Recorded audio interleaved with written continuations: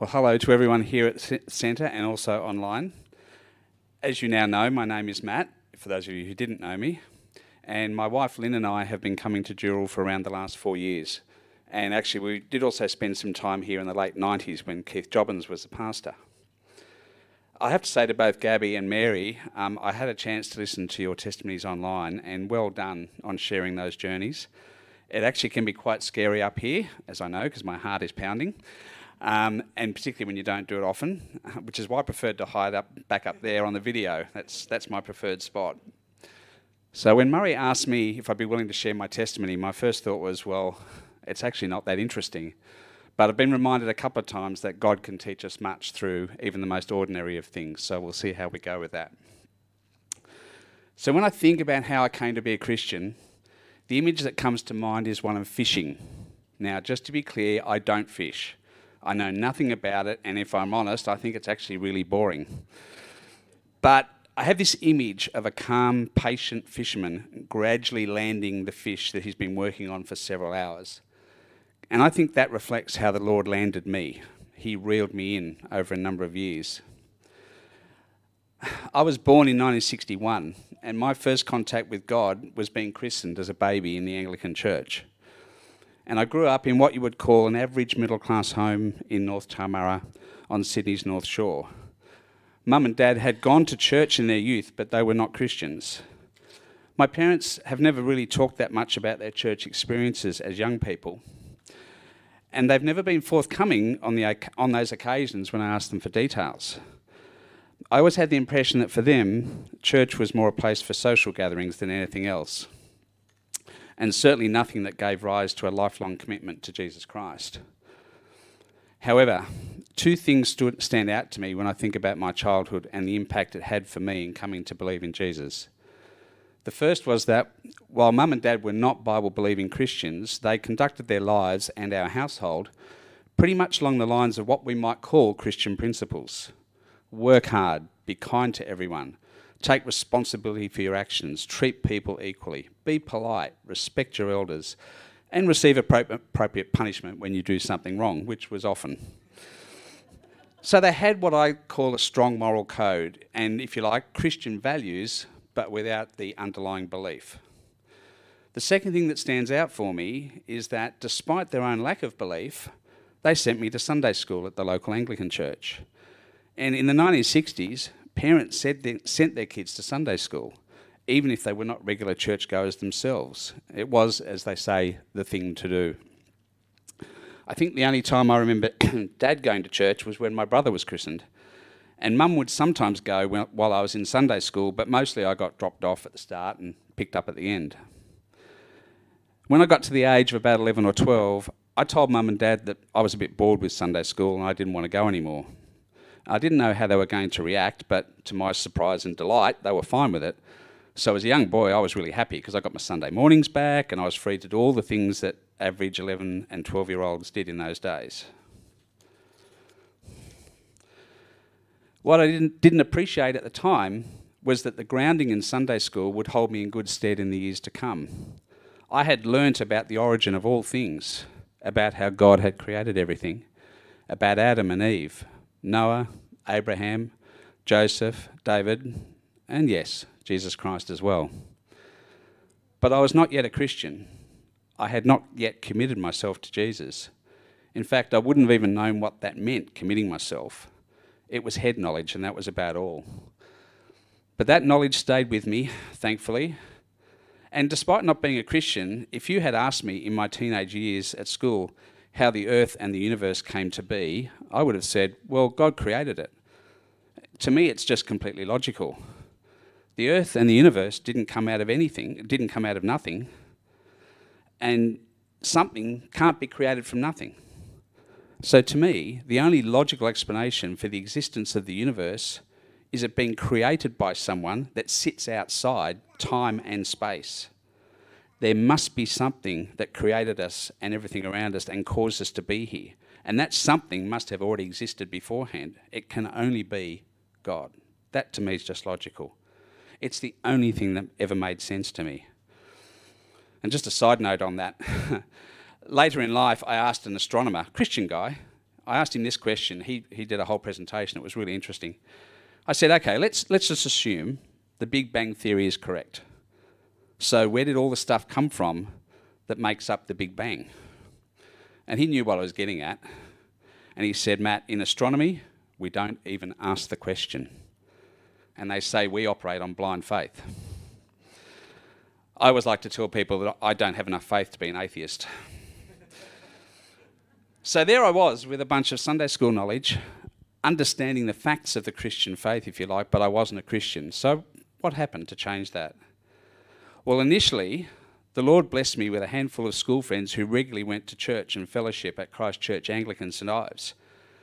And I wanted to be part of what my friends were doing. So from about year 10, every now and then, I would go along to fellowship group for a few weeks, and then I would go off and do other things for a bit, and then I might go to the fellowship group with the guys again, very on and off.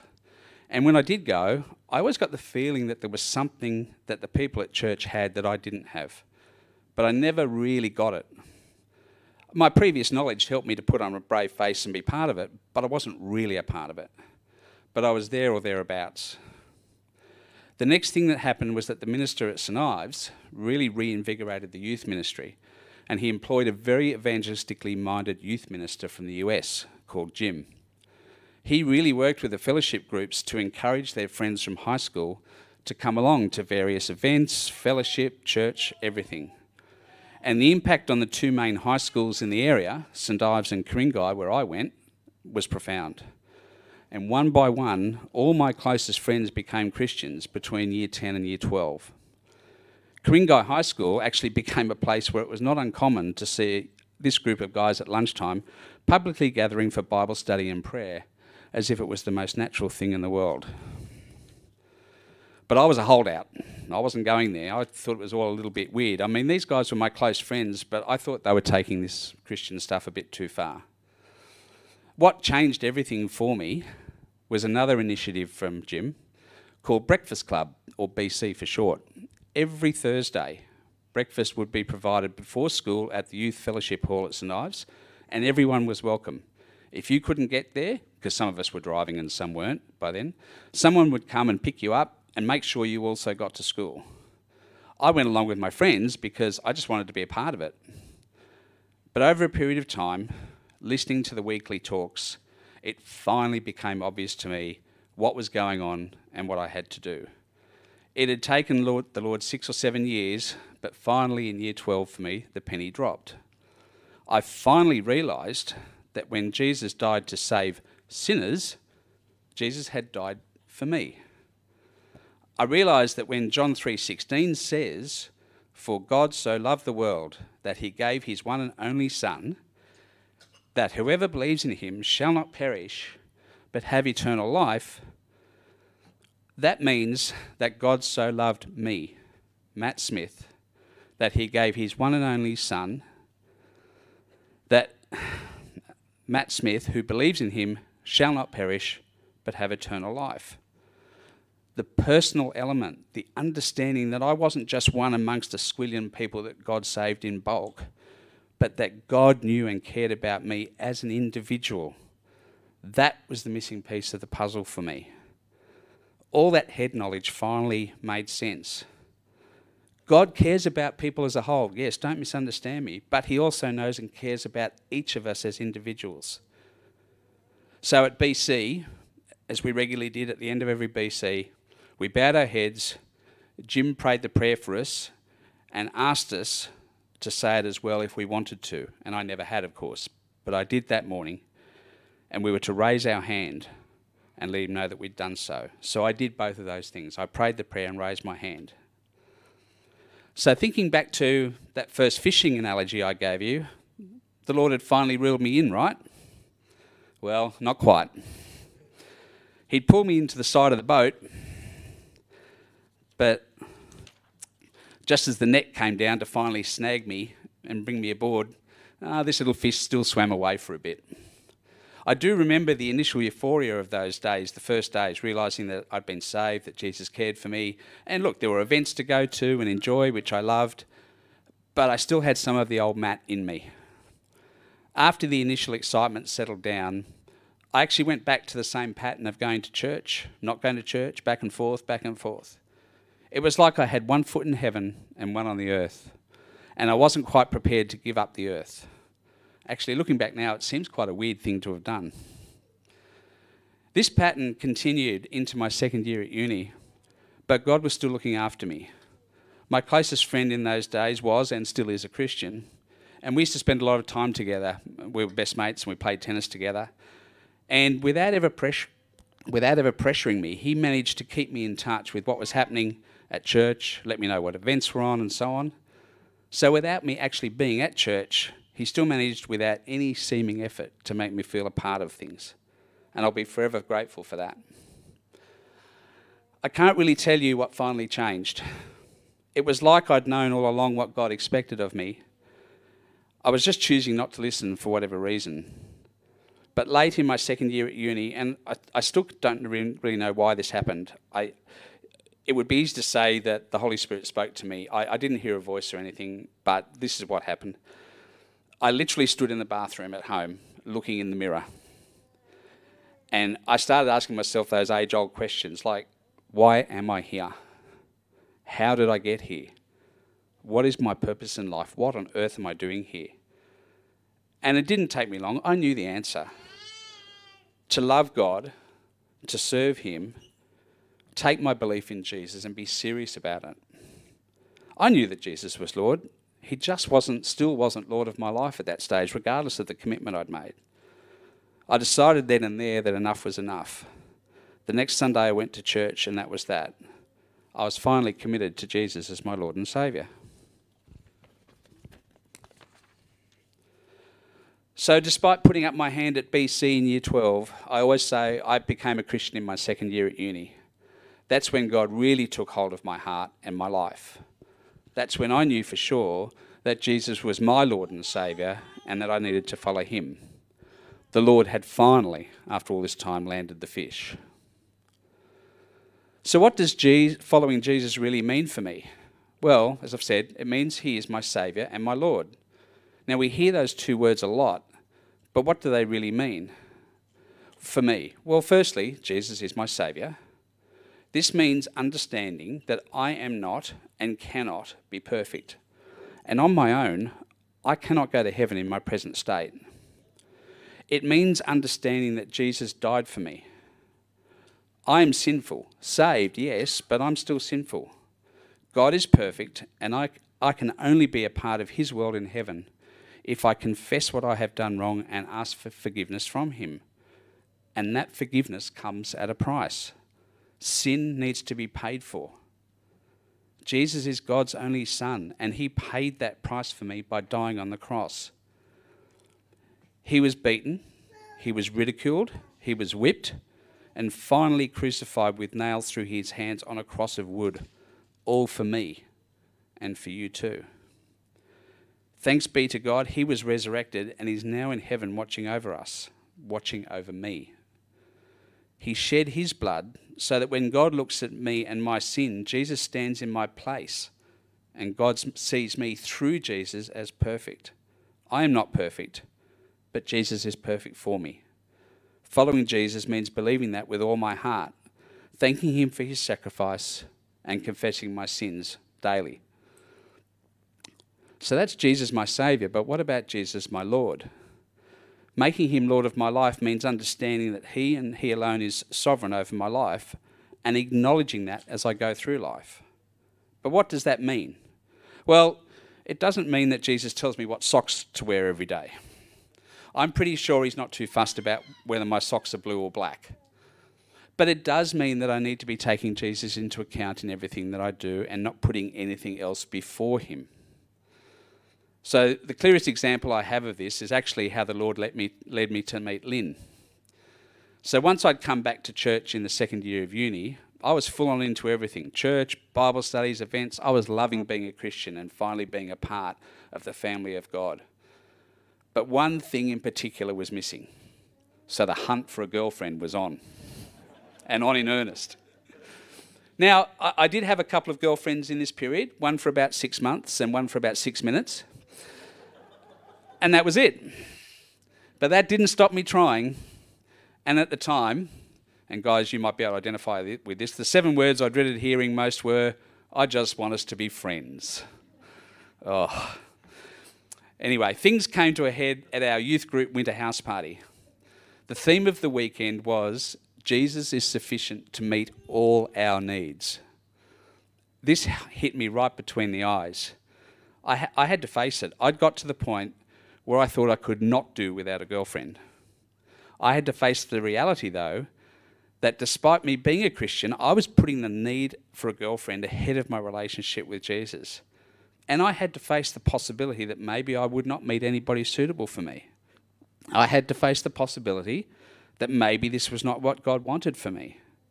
If he was truly Lord of my life, I had to deal with that. Maybe I would never have a girlfriend. Maybe I would never get married. And maybe that was what God wanted for me and for my life. I still remember agonising over this for some time. But in the end, I remember praying and telling God in all sincerity, that if that was his will for my life, then okay, I would accept that. I accepted finally that Jesus alone was sufficient for all my needs, for all my life if necessary. It was one of the hardest prayers I'd ever prayed, but if he was truly going to be Lord of my life, I had to pray it. So somewhere around this time, I'd found out through someone else that Lynn was quite keen on me, but I was not keen on her, and in fact I told her so. Something of which she often reminds me. So there I was, not keen on a girl who was keen on me, and having told God I was okay with never having anyone to be a girlfriend or wife forever if necessary. Go figure. So a few weeks later, Lynn went on an overseas holiday, and guess who missed her so terribly? And instead of reverting to the old ways of going, oh, this is a girl, I did actually pray and ask God to guide me as to whether Lynn was the girl for me, because I didn't know if my mind was playing tricks on me. When she came back from her holiday, I chased her down all over St Ives one night, just so I could find out if she still wanted to go out with me. She said she did, and the rest, as they say, is history. I swear God has a sense of humour, I really do. He knew I wanted to meet someone, but he also knew that at that time, meeting someone was taking priority over him being Lord of my life. I had to be prepared to give up what I had so desperately wanted and truly make him Lord of my life in order for him to give me what he actually had prepared for me all along. The public confirmation of my faith happened at the ripe old age of 23 at Christchurch St Ives. When kids get confirmed in the Anglican Church, they're usually between about 14 and 16, so I'm pretty sure I was the oldest in the group, at least I felt like it, when I publicly declared my faith before the local bishop and the congregation. Now, of course, this isn't a fairy story. We all have our ups and downs, times when we feel close to God and times when we don't, and I'm no different. I even had a crisis of faith a few years ago, which is a story for another time. So yeah, we have our ups and downs, and I'm still not perfect. But God has always been there for me and been patient with me, no matter how many down times I've had or how many times I've kind of wandered off and done my own thing for a while. Those old habits can be hard to break, even as a Christian of many years. But God has remained faithful to me, despite my lack at times of faithfulness to him. Sorry. And for whatever reason, he's continued to bless me. He's blessed me with a wonderful wife, the best daughter and son-in-law in the world, who frankly are truly gifts from God to us. I have a wonderful extended family and friends. I go to a great church, and I live and work in the best country in the world, especially so at this time in our history. I don't deserve such blessing, but God has provided it nonetheless, and I am eternally grateful. And I think I better pray. Father God, thank you for your blessings to us. Thank you that at this precarious time in our history, you have placed us in the one country in the world where we really want to be right now. Thank you that no matter what our circumstances, you are our Lord and our Saviour. Thank you for Jesus, for his sacrifice, for his dying on the cross, and for his resurrection. Thank you that he sits at your right hand even now. And thank you that one day he will come to take us home to be with you. And in his glorious name we say, Amen.